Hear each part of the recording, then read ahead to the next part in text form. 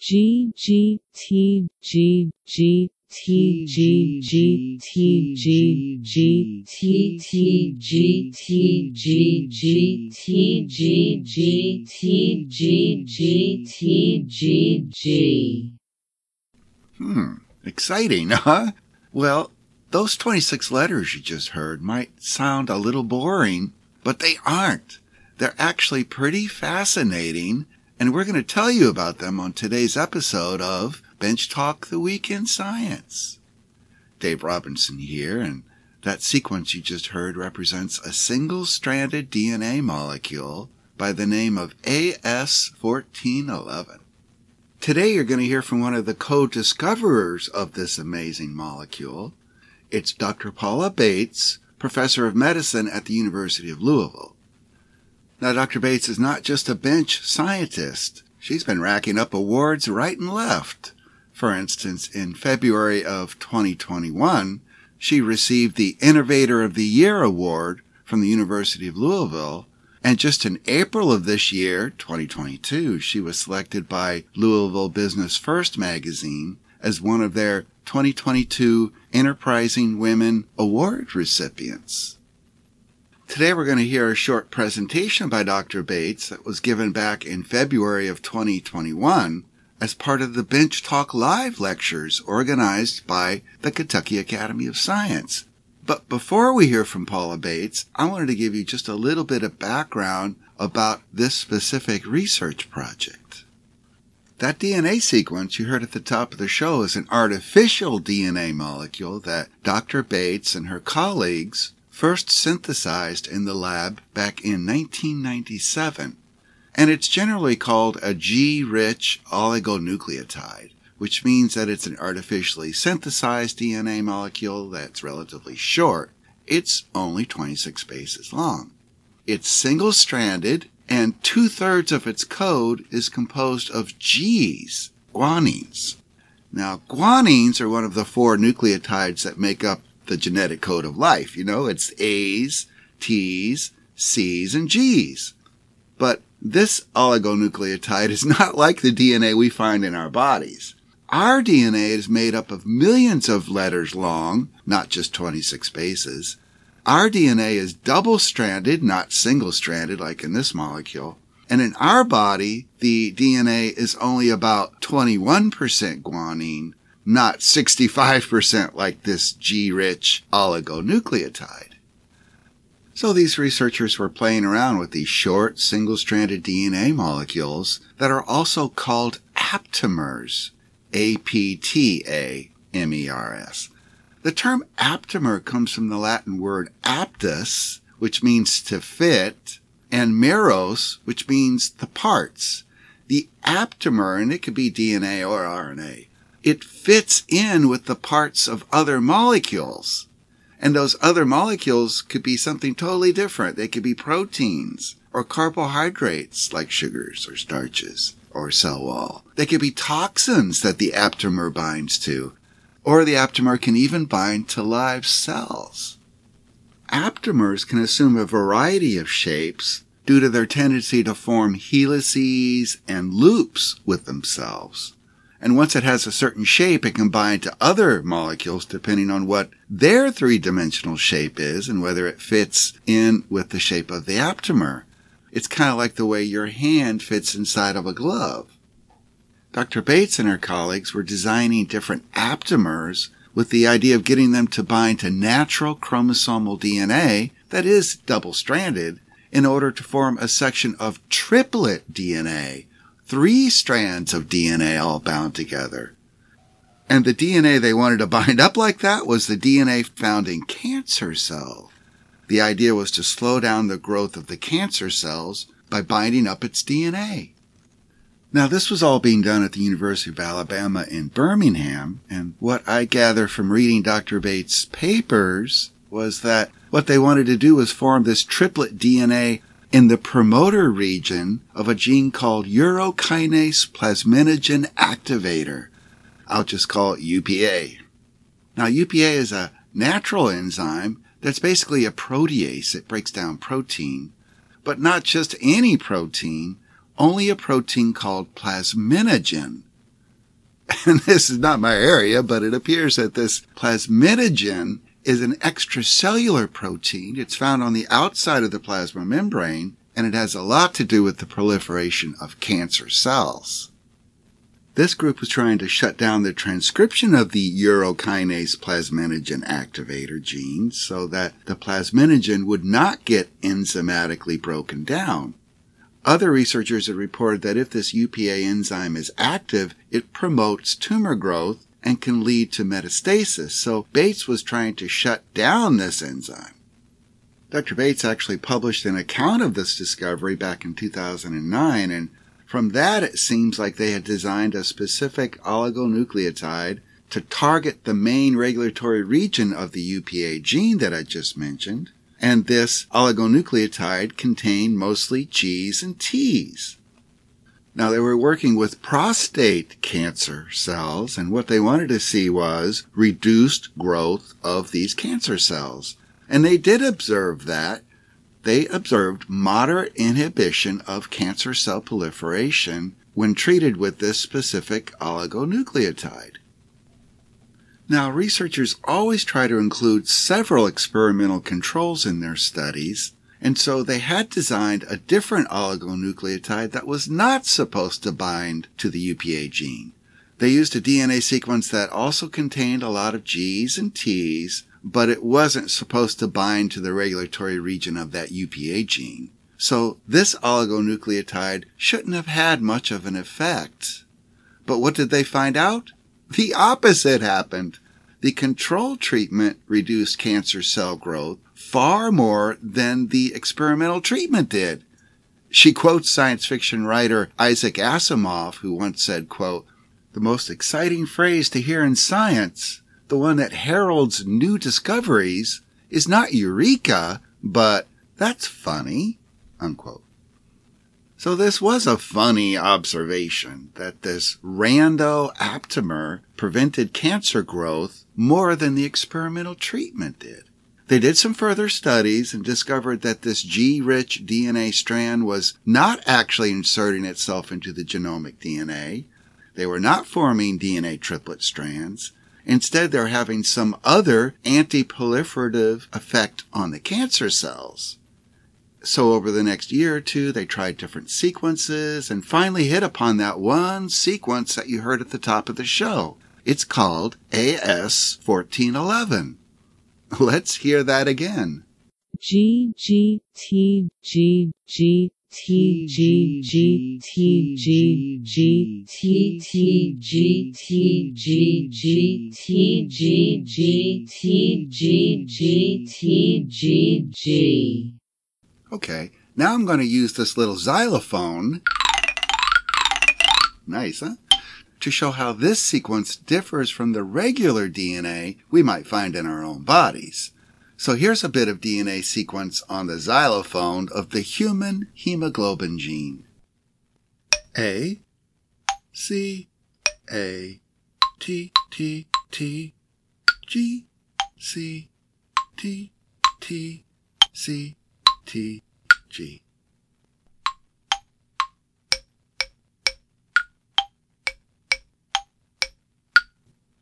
And then here's the AS1411 sequence. Now it's only made up of two notes, G's and T's. G, G, T, G, G, T, G, G, T, G, G, T, G, G, T, G, G, T, G, G, T, G, G, T, G, G.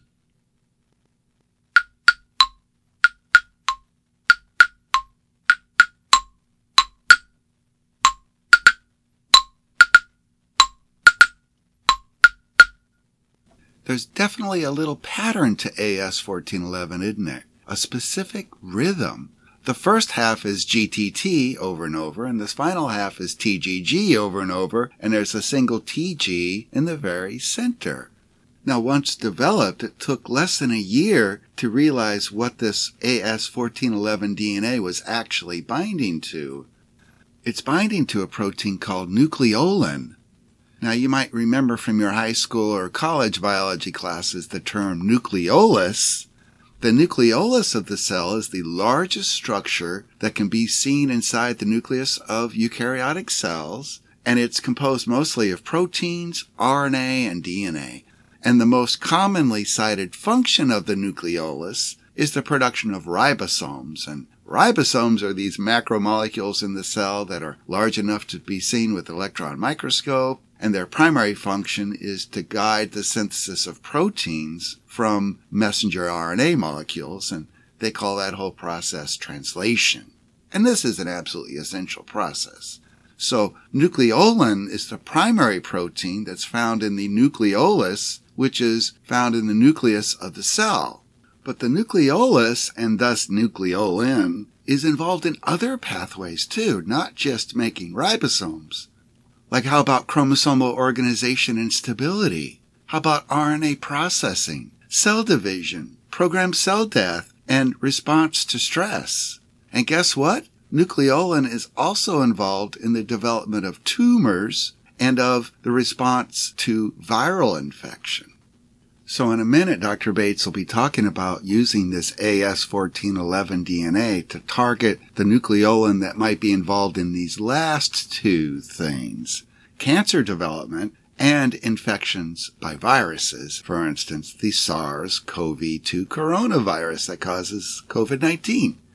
Now, nucleolin is not only associated with the nucleolus located inside the nucleus. Nucleolin can also be found in the cytoplasm of the cell and on the outside of the cell in the plasma membrane. And it's that exterior nucleolin that's probably interacting with the AS1411 oligonucleotide. Subsequent research by Dr. Bates and others has shown that the AS1411 oligonucleotide is probably forming a quadruplex. It's a group of 4 molecules that appear to be most effective at reducing cancer proliferation. This development of AS1411 is really quite an accomplishment, and it's not just the University of Louisville that's now pursuing research on this oligonucleotide. I did a PubMed search and found 410 different research publications from all around the world, all involving AS1411. 8 of those papers were examining the potential of AS1411 in treating viral infections, primarily against the HIV virus that causes AIDS, the respiratory syncytial virus, RSV, that's a common childhood infection, and dengue fever. But maybe, just maybe, it will also be effective against the coronavirus that causes COVID-19. Now, I can tell you that Dr. Bates is a co-founder of a Louisville biotechnology company called Aptamera, and she's a co-inventor of at least 14 patents in the United States and more than 30 patents worldwide. Her patents go all the way back to 2003, with 2 of them just being granted last year, 2021. And because of these successes, she's been a fellow of the National Academy of Inventors for the past 5 years. Well, that's enough of me. Now let's hear from Amanda Fuller, Executive Director of the Kentucky Academy of Science, who led the February 2021 session of Bench Talk Live featuring Dr. Paula Bates. Welcome, everybody, to Bench Talk. This is Amanda Fuller with the Kentucky Academy of Science. I am very pleased to introduce our first speaker. Dr. Paula Bates is at the University of Louisville, and Paula is a cancer researcher, but like many of us, our careers have been disrupted and our worlds have been disrupted in the last 12 months. And now she's doing research on COVID therapeutics. Thank you, Paula, for joining us. You are very welcome. Thank you, everybody. It's a great pleasure to be here. I love to talk to the public about science. I'm going to make today's talk fairly general. So as Amanda said very kindly, I'm a cancer researcher who has recently also become a COVID-19 researcher. First off, just a little bit about me. Hopefully people will find it interesting how people become scientists and what they do all day. So I consider myself first and foremost a cancer researcher. I'm affiliated with the Brown Cancer Center at the University of Louisville. I'm not the one going into the lab these days to do the experiments, but I'm often thinking of ideas and helping design experiments. And of course, most importantly, writing grants to get funding to do those experiments. Throughout my entire career, my major focus has always been on translation. From an early age, I was always keen to move whatever I discovered into the clinic if I could. As you can probably hear, I have an accent a little bit. And so I'm British. I was born in a town called Nantwich, which is in the northwest of England. I did my undergraduate degree in chemistry and found the most interesting thing about chemistry was the biological side of it, and moved to London to do my PhD, which was in really officially biophysics, but really it was molecular biology. And at that time, during the final year of Oxford and in London, became interested in things that bind to DNA and the potential of finding things that could specifically target DNA so that we could turn off specific genes. At that point, I was still kind of working mostly in test tubes and decided I wanted to move things up a level. And so I came over to the United States, the land of opportunity, and moved to Birmingham, Alabama, in the lab of Donald Miller, who was studying the same kind of things that I did, but in cells and in animal models. And so I learned how to do that in Birmingham. And when Don moved to the University of Louisville in 1999 to head up the cancer center here, he recruited me to come as a faculty member. And after having come to the United States in 1996 with a plan to stay for 2 years and then return to England, here I am 25 years later in Louisville for 21 of those. So I guess I like it quite a lot here. My research is fairly diverse. I think I might have a bit of an attention problem here because I like to do lots of different things. My main research is to do with an aptamer, and I'll talk a little bit more about aptamers later, but they're essentially structured forms of DNA that combine to specific proteins and have certain biological effects. And this is the thing that I'm going to talk about most today, and its role today in COVID-19, but in the past we've looked at it in cancer. Related to that, I study nanotechnology in an attempt to kind of make improved versions of the aptamer. We've attached it to gold nanoparticles to increase its lifetime. I have what my lab people call our secret science, when people bring us strange things to test to see if they're active against cancer cells. And occasionally we find things that are very active against cancer cells, but don't kill normal cells. And so we love to find these things and then try and figure out why that is and see if we can find some new targets for cancer therapy or some new therapeutics that we can move forward. I've mentioned my role in the innovation programs, and I'll mention them again in a little bit. But much of what I do these days is collaborative research. I work with people across the university through various programs doing, for example, cancer immunotherapy. One of our site projects that spun off to develop freeze-dried blood so that you could take it into space or take it on the battlefield and just add water and it comes back to life. So onto the main topic of today's talk, why are cancer researchers studying COVID-19? Well, of course, just like all of us, I'm very keen for this pandemic to be over and for life to get back to as normal as possible. But in particular, cancer patients are impacted by COVID-19 simply because they're at increased risk of getting very sick from the disease. The other thing that cancer researchers are very interested in is to know if the cancer immunotherapies that are used to treat many cancers these days, about 40% of cancers are suitable for treatment with immunotherapies, whether those immune therapies affect the susceptibility of patients to either get COVID or to become sick from COVID. And as I'll mention in the next slide, we think that perhaps understanding the immune responses to cancer will perhaps tell us something about immune responses to COVID-19 and vice versa. What my area of research is to do with the right-hand side of the slide, which is the fact that there are some overlaps between targets for cancer and targets for COVID-19. When the SARS-CoV-2 first became recognized, people immediately started thinking maybe there are drugs that we already have that we can use to fight this disease. And that would be much faster than having to basically start from scratch, because we know that the drug development process from discovery right through to being approved for human use can be 10 or even 15 years. Obviously, the first thing you think of when you think of Kentucky is usually, bourbon or horses. It's not usually a biotech hub. But actually, we're doing very well here at the University of Louisville at taking what we, discover in the lab and turning it into useful product. A lot of universities talk about translational research, and they mean that they're doing, fundamental research that might have an application one day.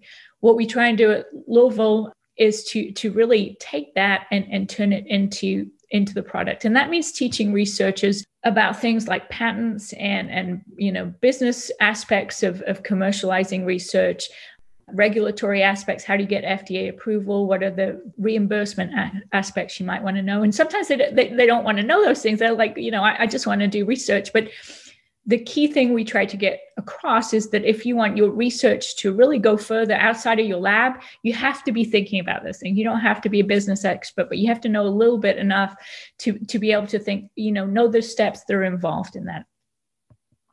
Okay, so back on to COVID and why I'm doing COVID.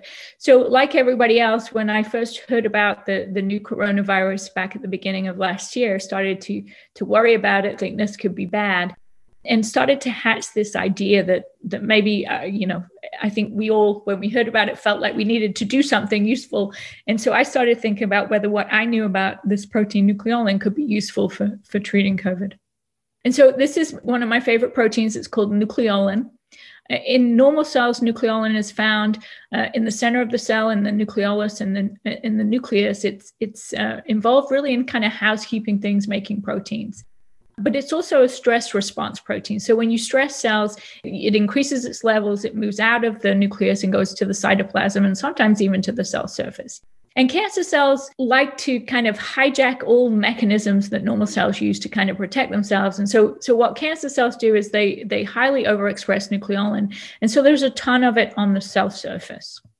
And what I discovered many years ago now in collaboration with John Trent and Don Miller was this G quadruplex DNA called AS1411. And we found it by accident. We found it could kill cancer cells, but not normal cells. And when we eventually figured out how it was doing that, it was to do with binding to nucleolin. So when you're a piece of DNA, basically all you see is the outside of the cell. And so normal cells, you don't see them. Cancer cells have this nucleolin on the surface, and you can bind to them and become internalized and are able to kill those cells. And so we formed a company. We took all this all the way through phase 1 and 2 clinical trials. Unfortunately, it didn't make it further than that, in part because it just wasn't effective enough, even though it had some good effects, but in part because the company that was developing it was not able to take it any further. So, we continued to study it a little bit, but we kind of moved on to other things. But then recently we became interested again in this nucleolin and the AS1411, because we knew that another time when nucleolin moves to the surface is in response to viruses. And so people have documented over the years of all these different viruses in which nucleolin is involved, either in terms of its entry into the cell, transport throughout the cell, or just other ways of helping with the viral reproduction and spread. And some of these were coronaviruses. And so this ended up with me thinking, I wonder if this nucleolin aptamer AS1411 will be able to block SARS-CoV-2. And again, this is a little bit of luck. I think at most places, I'm sure there are many people around the country who've had these thoughts. I wonder if this would work. But not many people have the facilities to be able to test those ideas. And fortunately, here in Louisville, we do have those facilities. I happen to know he works on my floor in this CTRB building here, Kenneth Palmer, who runs Center for Predictive Medicine, where we have a BSL-3 lab suitable for testing the SARS-CoV-2 virus. And so I mentioned my idea to him, and fortunately he was able to test that idea and show that indeed AS1411 is able to block the coronavirus from infecting cells. And just again, I didn't want to put in too much data. We don't have that much data to show at the moment. But I just wanted to illustrate the very simple kind of first experiment we did the slides here, I don't know how well you can see this, but the micrograph on the left that looks like a pink square is actually covered in cells. The cells are quite happy. Those of you used to looking at cells will know that those are confluent cells. They've grown across the plate. When you infect those cells with SARS-CoV-2, they start looking like that in the middle. And again, those of you used to looking at cells will recognize that those are not happy cells. They're dying cells. They're aggregated, forming syncytia as a result of the viral infection. And when we do that in the presence of AS1411, we can completely block the effects of the virus, even at fairly low levels in the nanomolar range. Again, I didn't want to go too much into the details. We're very excited about the potential of AS1411 based on what we've seen, its activity in cells, and subsequently Kenneth and his colleagues looked at it in human tissues and were able to see an inhibitory effect. And most recently have just done studies in animal models where, again, they saw an inhibitory effect on the virus. And so the other reason we're enthusiastic is we think this drug will be very safe. It's been tested previously in clinical trials in cancer patients, in over 100 cancer patients, and didn't have any serious adverse effects. And so we're working with, I say the work was kindly funded by UPS, the early work in the cells, and now we're working with Qualigen to move this forward into clinical trials, and they're in the process of making a very large quantity of the drug and filing an IND with the FDA so that we can move forward with clinical trials, hopefully in the near future. Thank you. Wow, thank you. That is very exciting.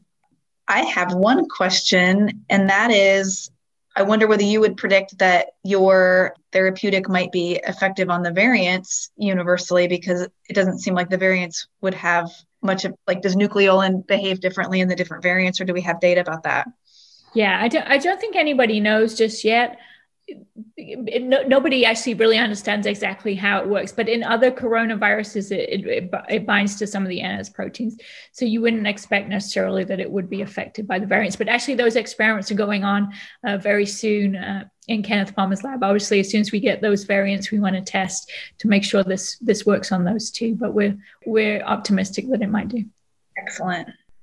Dave is asking, does the aptamer bind to the ACE2 receptor, or what is the mechanism for preventing the virus? That's a top secret. The honest answer is that we don't fully understand yet.